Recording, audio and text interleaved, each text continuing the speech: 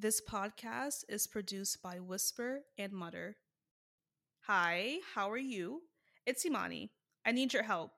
I don't know a lot about you, my listeners, aside from basic analytics like the device you listen to this podcast on or how many downloads each episode gets. I want to understand you as a human. I am a UX researcher after all. So, can you please take an anonymous listener survey at yizzyresearch.com? It'll be really helpful for me. Thank you. Now, on to the show. You're listening to the Yizzy Research Podcast, the podcast for people who research people. You are listening to the voice of your host, Imani, UX researcher at and founder of the UX research company, Yizzy Research.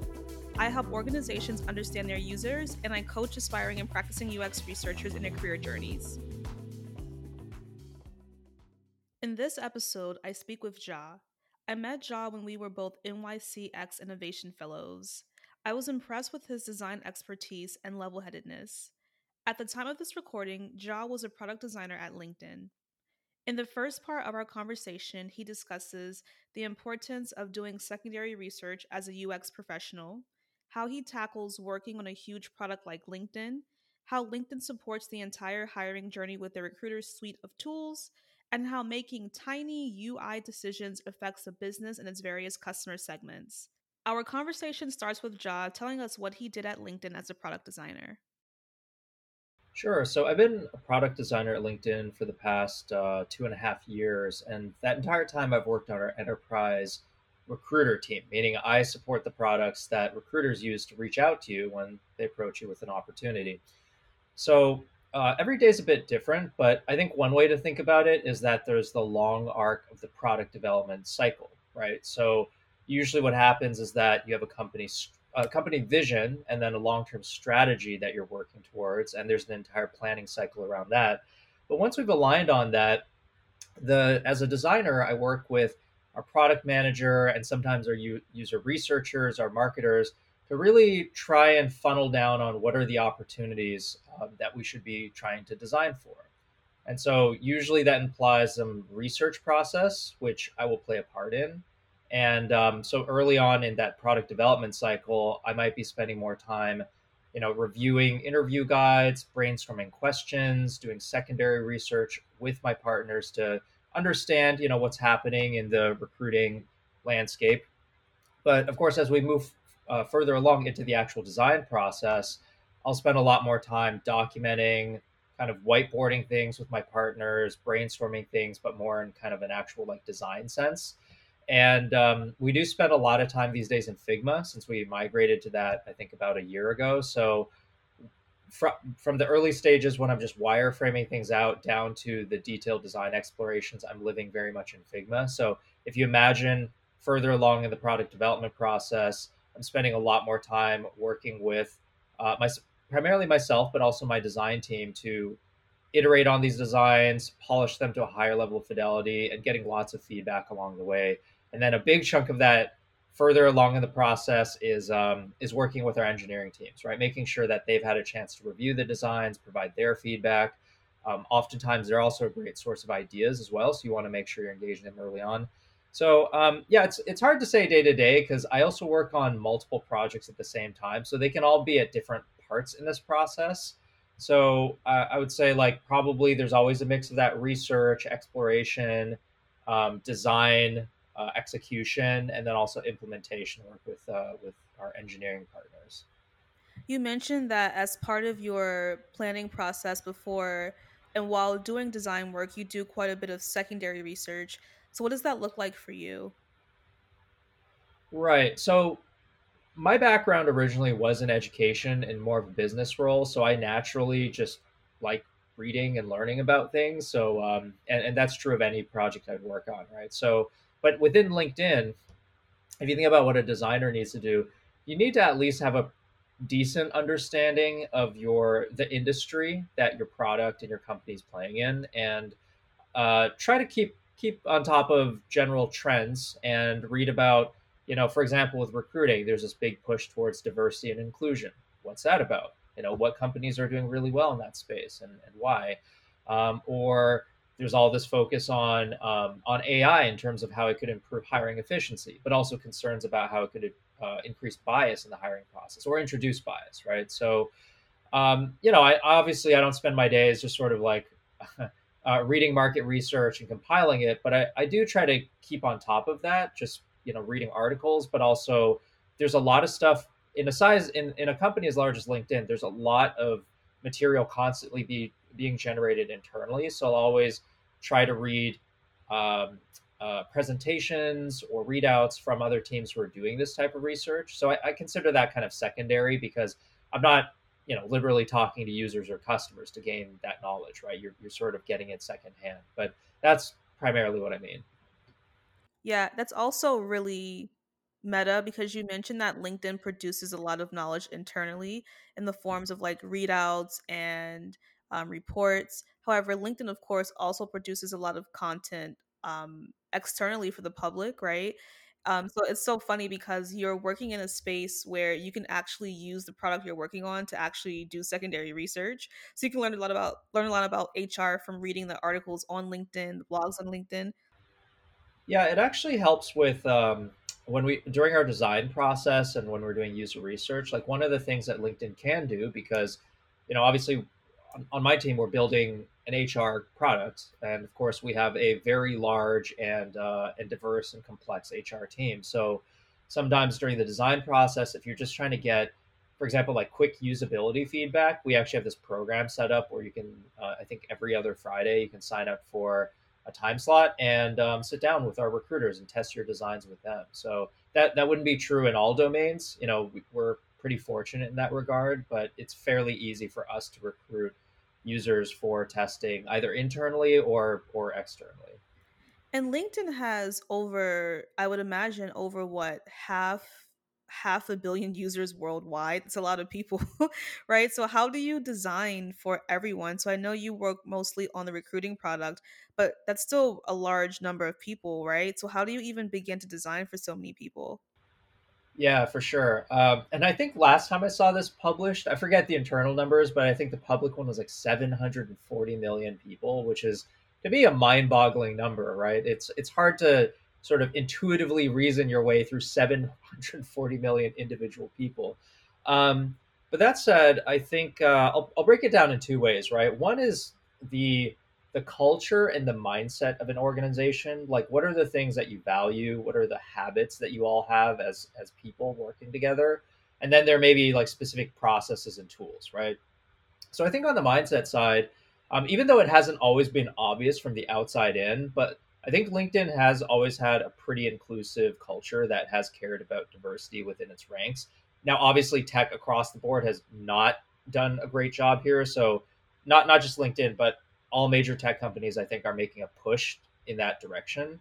But that said, I think at LinkedIn, because it has this global member base, we call our users members, right? So we have this global member base, which means that across the board, whenever you're designing products, you're thinking about not just how it's working in the US, but internationally, right? And so part of what makes that possible is by building out team members who represent different geographies, different industries, and also different, demographic and cultural backgrounds too. So I think that has been a big focus for LinkedIn for a while, but especially within the last few years in terms of hiring, that push has been there. And I think that just sort of organically manifests itself and trying to at least keep diversity top of mind, right, in all of its forms. But the other big push at LinkedIn, which I really didn't think as much about, to be honest, when I first started designing, is around accessibility. And there's accessibility in terms of the fact that there's a really large percentage of people around the world who have limited vision or limited mobility in their fingers, which we take for granted with typing and using a mouse. And so another aspect that we've focused on in terms of our culture and mindset has been making a really big push to make our products more accessible. Again, not just LinkedIn, but I think a lot of tech companies across the board. Um, and so I think, if you translate that into like the actual processes, I think when we do our planning, for example, as a company, we're always looking for number one, how do we grow in a way that is inclusive and builds up our community over time? Like you may have seen actually on the LinkedIn public website and on the mobile app, there's been this big rebrand. The design language, the look and feel of it is pretty different. The motivating thought behind that was we wanted to move away from, corporate guy in a suit with these like dark grays and blues to something that was like warmer, um, uh, gave more space to the actual content itself, and also in terms of the actual product design features, fostering active communities within the product instead of just you show up to post a job and then you bounce, right? Or you show up and try to submit an application and you're gone. So obviously that's good from a business perspective because LinkedIn is a social media company, so you're trying to boost engagement, but it's also the underlying DNA of that is to try and make people feel more included wherever they're from, and whatever industry, whatever country, whatever language, gender, and so on. And you work, like you said, you work on LinkedIn's recruiting products. So let's say if I am a member and I'm using LinkedIn and a recruiter reaches out to me saying, "Hey, I have a role for you. Are you interested?" You work on that product. So do you own a particular product feature? How do you even break down a product like that? So I've primarily owned our messaging related features in Recruiter during my time here. The funny thing is, when I first joined the team, I think we had maybe 5 or 6 designers. So it's a pretty large, complex product, and that's not that many designers given the complexity of it. So I ended up working on a grab bag of different things, but messaging is still my core, and I've worked on a couple of other initiatives in the meantime. Um, the question of how to divide up your team to work on things is still that is still a really great question that I'm trying to work through right now, and I think all of us are, right? Because you could take more of a feature by feature approach, which is partly what we do, but we've also in the past tried to take more of like a track based approach. So, for example, at one point we had this track called recruiter engagement that included like onboarding that were just things that we thought would, if you looked at a recruiter's user journey end to end, this would help them onboard, adopt, and be productive in the product, right?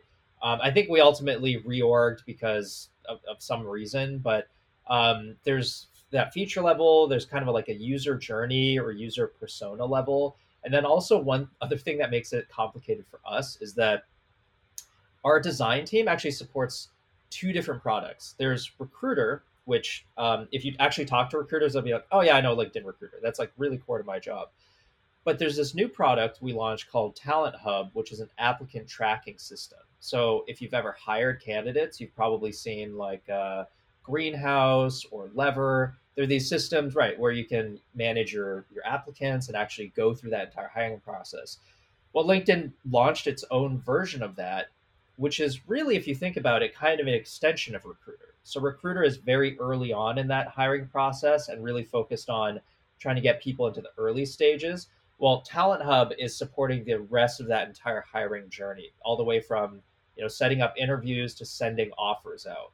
So the upshot of that is that our team, our design team, actually supports both, and thankfully we've ended up hiring more and more people. So we've been growing that team. So there are at least a few people focused specifically on that. But like when I work on messaging, I have to think about LinkedIn Recruiter.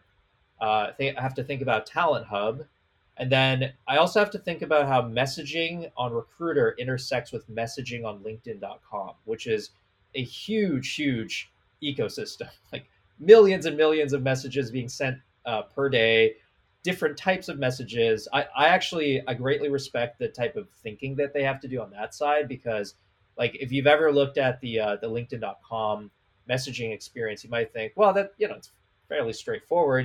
There's a chat window and you hit send and that's it. Well, but on the flip side of that, when you're designing for it, you're really designing for this. You're really designing the behaviors of an entire ecosystem, which can be super complicated. So happy to get into like some of my experiences there, but like that kind of covers the scope of my work right now. Let's go deeper. Yeah, I mean, I'll give you a simple example that is publicly ramped now, so you can see it. If you go on LinkedIn right now and go to the messaging experience, let's say you get a recruiter in mail, right? You'll see these quick replies like a yes and no thanks, and then the option to just write a reply. One of the first projects I jumped into here when I first started working on messaging was this change to that experience that had been actually evolving over multiple years. So it actually even started before I joined the company. And obviously, I don't think I can talk about the details of that, but one of the things we were trying to figure out was how do you allow members, you and me, getting these recruiter messages, how do you allow members to express themselves and quickly and reply to these, but also give feedback to recruiters, and also feedback to our system, right? Because ultimately, if recruiters keep on sending you messages that you're like, I'm not interested in this, we should actually have a way of understanding that so we can help you and the recruiters, match up better, right? Give them better search results and also give you better opportunities receiving. But once I got into the weeds of this, I realized it was super complicated. I was like, well, why don't we just throw this button here? It's like, well, if you put that button there, first of all, how would that work given all the other types of messages? We have LinkedIn Sales Navigator, which has these in-mail messages. Marketing Solutions also sends its own in-mail messages, and these are kind of branded as sponsored messages. So if you add this button there, like, does that button appear across all these other types of messages? Okay, and then if you add that button there, what exactly goes in there? Because if you select that, then that, well, it's like from a member perspective, if there's any confusion, you're actually going to see like a dip in their reply rates, which if you multiply like a 5% dip, relatively speaking, a 5% dip across tens of millions of people, that's actually a huge business impact, right?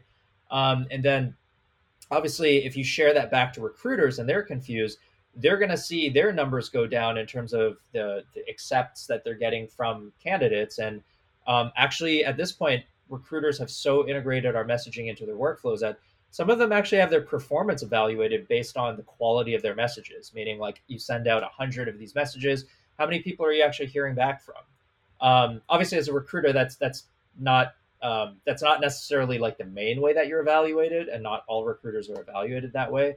But there are all these like kind of ecosystem level behaviors and incentives and consequences that play out from making those tiny little UI decisions. And back when I was in grad school a few years ago, learning about this stuff, it's hard to sort of wrap your head around the consequences of that, because usually you're like, oh, I'll just change this layout, or add a button here, or tweak this thing. It feels clearer. But there are all these trade-offs you have to think about in a company that is large and has a really large ecosystem that's complex.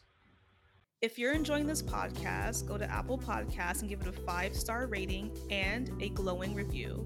Subscribe, follow. Many of you messaged me to tell me how much you like the podcast, but it's even better if you share it with your coworkers, mentees, and mentors on LinkedIn, Twitter, Facebook, Instagram, TikTok, and any other platform I forgot to mention. Spread the love, don't keep me to yourself. Also, if you are an aspiring or even a current UX researcher who needs help with your resume, interviewing skills, professional branding, cover letter, LinkedIn profile, and portfolio, consider applying for the Yizzy Research Coaching Program. In the rest of this episode, Jod talks about Kano models, performance features, labor markets, how being a teacher influenced his product design career, research and insights prioritization, and dealing with conflict when you're not confrontational. And a huge part of trying to understand the trade offs is, of course, doing user research. And although you are a product designer, you do some research in your role. So, what percentage of your role is design work, and what percentage is more UX research work? I think if you averaged it out across my entire time here, I'd say probably like 15%, maybe up to 20% of my time is doing research, and that's because, like I said, in the past we didn't necessarily have that many dedicated UX researchers to the projects I worked on. So I ended up working with a UX researcher to design studies, and then I would do the actual interviewing and work with them on the synthesis. So I'd say in the past I did more, but more recently, as we've grown the research team, as we've kind of reprioritized things, I've definitely benefited from having way more research help from our UX research team. Um, that said, I've really enjoyed that. When I first got into UX design, I was kind of torn between UX research versus design because I also like nerding out on human behavior and talking to people. So I ended up focusing on design, but I think actually at LinkedIn, it's been nice that I've been able to dip my toes in research at least a little bit. Yeah, and I can imagine when you're doing your own research and also when the UX researchers present you with so many insights, how do you decide what's important, right? Like, how do you decide, okay, what do we need to focus on or prioritize in terms of product design when you're getting so many insights? Oh, that is the $1 million question, right? Because I think actually in a place like LinkedIn, maybe this is true of all companies, but especially in a place like LinkedIn, we have a ton of customers, a ton of users, and actually a ton of people interfacing with them. So when you think about trying to understand what are your users' needs and frame and prioritize those opportunities, those can come from lots of different places. So I've been talking about UX research because I partner with them closely, and spiritually, I'm very aligned with it. But obviously, like especially in the enterprise space, we have salespeople, we have customer success people who are interacting with customers every day. Obviously, that's a huge source of insight, right? We also have people who work more on the operations side who might be looking at customer tickets coming in or bug bug alerts that are coming in. So all of these need to be funneled down and prioritized in some way, right? So if you think about, maybe we can split it into like proactive, forward looking work versus reactive, like, oh, this is a problem and we need to solve it. I think on the forward looking stuff, we I'd say like the general process is that we do an exploratory round of research, which includes market research by our marketing and our business teams. And as sorry, what I mean is like we do like quantitative based market research, right, as well as qualitative. And that qualitative research can be driven by our product marketing team or UX research team, depending on kind of what that project is. But then after that, in terms of prioritizing, it seems to vary a lot by team. Like this, I'll talk about what I've experienced, right? So I've been a part of workshops where we think through, like, use some framework where we try to kind of collectively reason our way through that. There are different, you can, on a simple level, think of like effort versus impact. There are more complex models. You can think like there's a Kano model, thinking through what are basic expectations features, performance features versus delighters. And then for better or for worse, I've also seen ones where it sort of like is a leadership level thing where I may not have as much visibility into it, but because there can only be so many people who jump into like a VP of product meeting, and but the times that I have jumped into that, it is a bit like, it feels a bit like a free for all because there's a lot of context that these senior leaders are trying to work through. So you're not going through some like design thinking workshop. It's more like people trying to think through, given all the context they have, vision, strategy, all the way down to kind of roadmaps at a product feature level, right? So unfortunately, I don't have like a hard and fast answer. I'm still in that process of learning what are all the different tools and frameworks for thinking through these types of things. But that's on the proactive side. I think on the reactive side, it's actually a lot easier because um like, number one, I think as human beings, I think it's a bit easier to think through, oh, this is an urgent problem versus this is a future facing opportunity that if we just invest in it, it'll go well. I think this is why, in our own lives and oftentimes in the like business planning cycle, we tend to maybe focus on the things that are like urgent fires to fix, versus it like long-term innovation, long-term growth and opportunities, right? Because the former is more urgent. So when we think about that side of things, yeah, we basically just compile all that feedback, and then there's, I think, a recurring meeting where, based on the number of users or customers affected, based on the estimated size of that impact, we'll largely just prioritize it that way. But maybe with some exception where we think there's some strategic value in bumping this up in the priorities list, like maybe unlock some other thing if we finally like invested in that or fixed it now. So yeah, I think like that's kind of how I think about it. It's a good question. Actually, this is one of those questions that I've periodically tried to talk to different people about, and it seems like it is kind of a bit all over the map, and it's partly it it may sometimes be more of an art than a science, if you know what I mean. Yeah.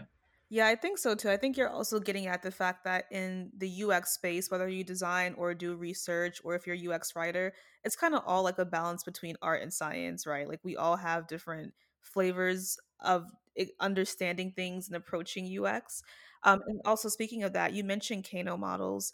Sorry, the Kano model, and then you also mentioned performance features and delighters. Can you talk a little bit more about those? Oh, sure. It might be Kano. I think it was originally from Japan.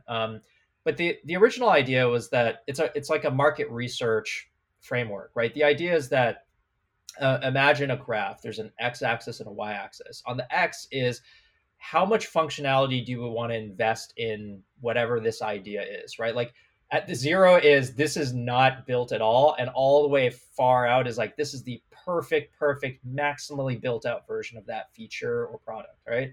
And then the y is customer satisfaction. And so the idea is that if you let's say you pick some feature, and maybe for recruiter messaging, it's I don't know, like out of office replies or something, right? Like the ability to say, "Hey, I'm not in the office. Please get back to me tomorrow," or something. Okay. So if you actually think about this, like you could start off by building nothing. How would people feel about that? You could build a very poor, like a minimal version of it, what you might call an MVP, right? And then you could build a solid version and then an amazing version. So if it's a feature that is basic expectation, if you don't build it at all, customers are actually going to come in like very negative. Like, I am really unhappy. I'm very dissatisfied, right? And then if you build an MVP, they'll be like, okay, sure, this is all right. If you build a better version, they'll be like, oh, that's pretty good. But the point is that as you invest more, it'll actually kind of max out. It's like think of out of office replies. You could like really polish the heck out of that experience, but at a certain point, you're like, this is good enough. I'm not getting as much like delight out of this, right? So you can think of maybe certain features as basic expectation features in that regard. So if you think of your, I don't know, your own email client, right? Like a basic expectation feature might be like, yeah, the ability to style your text. It's like that has existed forever. So maybe if you invested more in it, people would be excited, but it would probably like flatten out after a certain point. What I meant by performance features, though, and this is an interesting concept, you can think about this next time you use one of your own products. Like, let's say you're using Google Drive, right? The performance feature is something which just scales linearly with the amount of investment you put into it. And so these tend to be, they'll tend to be like a couple of things that are really core to the experience. So, for example, in Google Drive, it might be just the amount of file storage that you have. The more that you give people, the probably the more satisfied they'll be, right? It'll just kind of scale linearly with that attribute of the product or that feature. And so, if you think of recruiter messaging, that might be the number of InMail credits we give you. Like today, we give a limited number of credits when recruiters pay for these InMail messages. And of course, they can purchase more. But if tomorrow we're like, oh, actually, you get 1,000 for the same amount of money, they'd be like, great. It's probably that's what we would call a performance feature, right? A delighter one would be like if you think of that X and Y again, right? Let's say you build the worst version of this product, they're already like actually a bit satisfied. They're like, wow, I didn't even think I wanted this thing. Just having this is already kind of cool. But then incrementally investing in the functionality of that gives you kind of disproportionate returns in terms of customer satisfaction. And so I think one thing that's been interesting to think about in terms of that model is how does that apply to our feature areas, right? But the other thing is that these, if you think about it, these are kind of based on customer expectations, right? Like the how satisfied you are with a product is, I think, also a function of your expectations for that product, and those expectations change over time as industries mature, as products mature, as customers' expectations usually go up. So I think whereas some of the earlier some of the legacy features of LinkedIn Recruiter probably used to be delighters because they didn't exist before. Now they've become maybe basic to expectation. So you're always like thinking, if you think of these curves, like it's not a static set of curves. These will change over time as technology evolves, as customer expectations evolve. And so that's why on the recruiter side and across our division, we've been going through this like kind of renewed vision and planning process because you always have to like look forward again and try to recalibrate that. And earlier, you mentioned when we were talking more about the balance between design work and UX research work in your role in particular, you mentioned that obviously you do more design work, but you mentioned that you really do love to nerd out on like human behavior when you get the chance to, right? So, in your time at LinkedIn, and you've been there for about 3 years, what have you learned about human behavior over this time? Oh man, so many things. Let me try to pick a good one. Uh, okay, maybe I'll pick two things. First, I'll start off on the enterprise side, the recruiting side, where I've been working. I think so. I've been thinking a lot about economics lately, so I'm going to be crossing a bit over into economics jargon. But I think actually that obviously it's a social science, so yeah, take that. Um, one of the things I did not think as much about when I first joined was the nature of labor markets, right? There's the demand for a particular skill set, and then there's the supply of it, right? And when you think of a particular job, like let's say UX researcher, there's that demand side for UX researchers and supply side. And the nature of that labor market, the dynamics within it, dictates a lot or influences a lot about everything in terms of hiring, in terms of recruiting, customer needs, technology needs, product, all of that stuff, right? So, for example, like one basic example is that I would say probably UX research is a fairly in demand field, especially relative to some of them out there. Same with UX designer.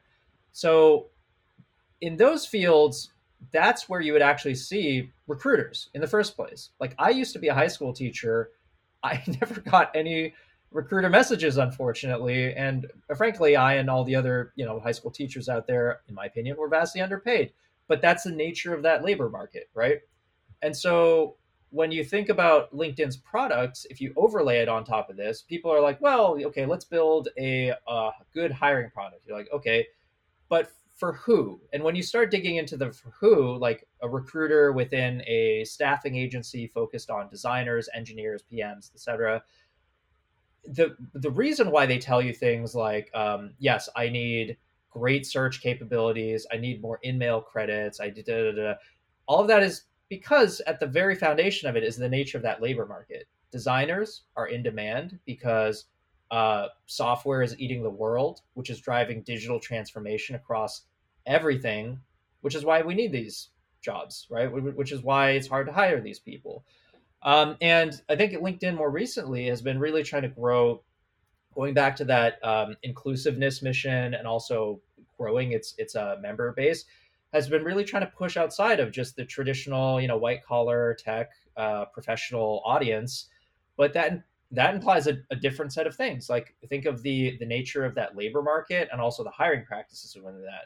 If you're a frontline worker in Target, increasingly, at least before COVID, actually, because it was a tight labor market overall, recruiters and HR managers, even in a Target, were trying to more proactively find employees, right?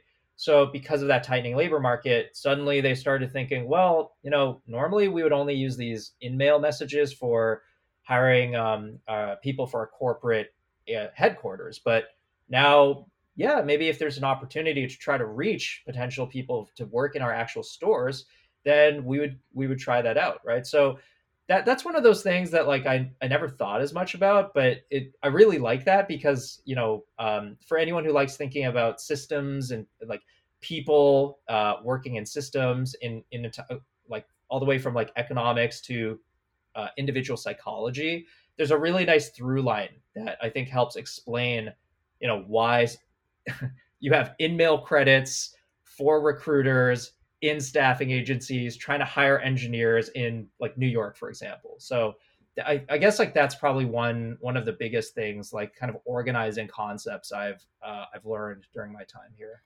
And you mentioned that you used to be a high school teacher. So a lot of researchers and designers have backgrounds in teaching.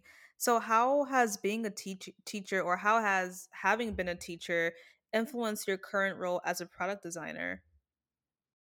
Oh, I mean, it's been hugely influential. So I didn't always think of it this way because when I first got into teaching, I was just really confused about my career direction, and I was drawn to teaching because it was the one thing. Like, so to give you background, in undergrad, I first was in electrical engineering, did not like that, then bioengineering, and I was like, why am I doing engineering? And I settled on molecular bio because I thought it was kind of a nice balance between different, competing goals I had. But I got really drawn to education because it spoke to two important pieces to me. Number one is helping people, and number two is being able to think creatively, right? And even though it might not be obvious to people who haven't taught before, but teaching is a highly, highly creative act. Just try coming up with a presentation targeting different audiences, and then structure some activity, and then try to figure out, did they actually learn it or not? How would you actually measure that? If for all the designers in the room and probably UX researchers, you're like, oh, actually that kind of sounds a lot like designing a product, but maybe instead of a slide deck or worksheets or textbooks, you're swapping in an interactive, like software based experience, right? And so like the things I took away from teaching, number one, were mindsets and values. Like one of the first things I internalized as a teacher is it does not matter at all what you're planning to say. It matters what people understand, right? So I struggled with this for the longest time because I didn't have a good understanding of what was actually happening inside my students' head. So I'd work all night on something that completely fell flat. And at a certain point, I actually realized that I needed to start earlier with having a deeper understanding with my of my students and how they understood what I was trying to say, and actually take a more iterative approach. So instead of coming up spending hours and hours on the slide deck or on this activity, like maybe start off with something simple.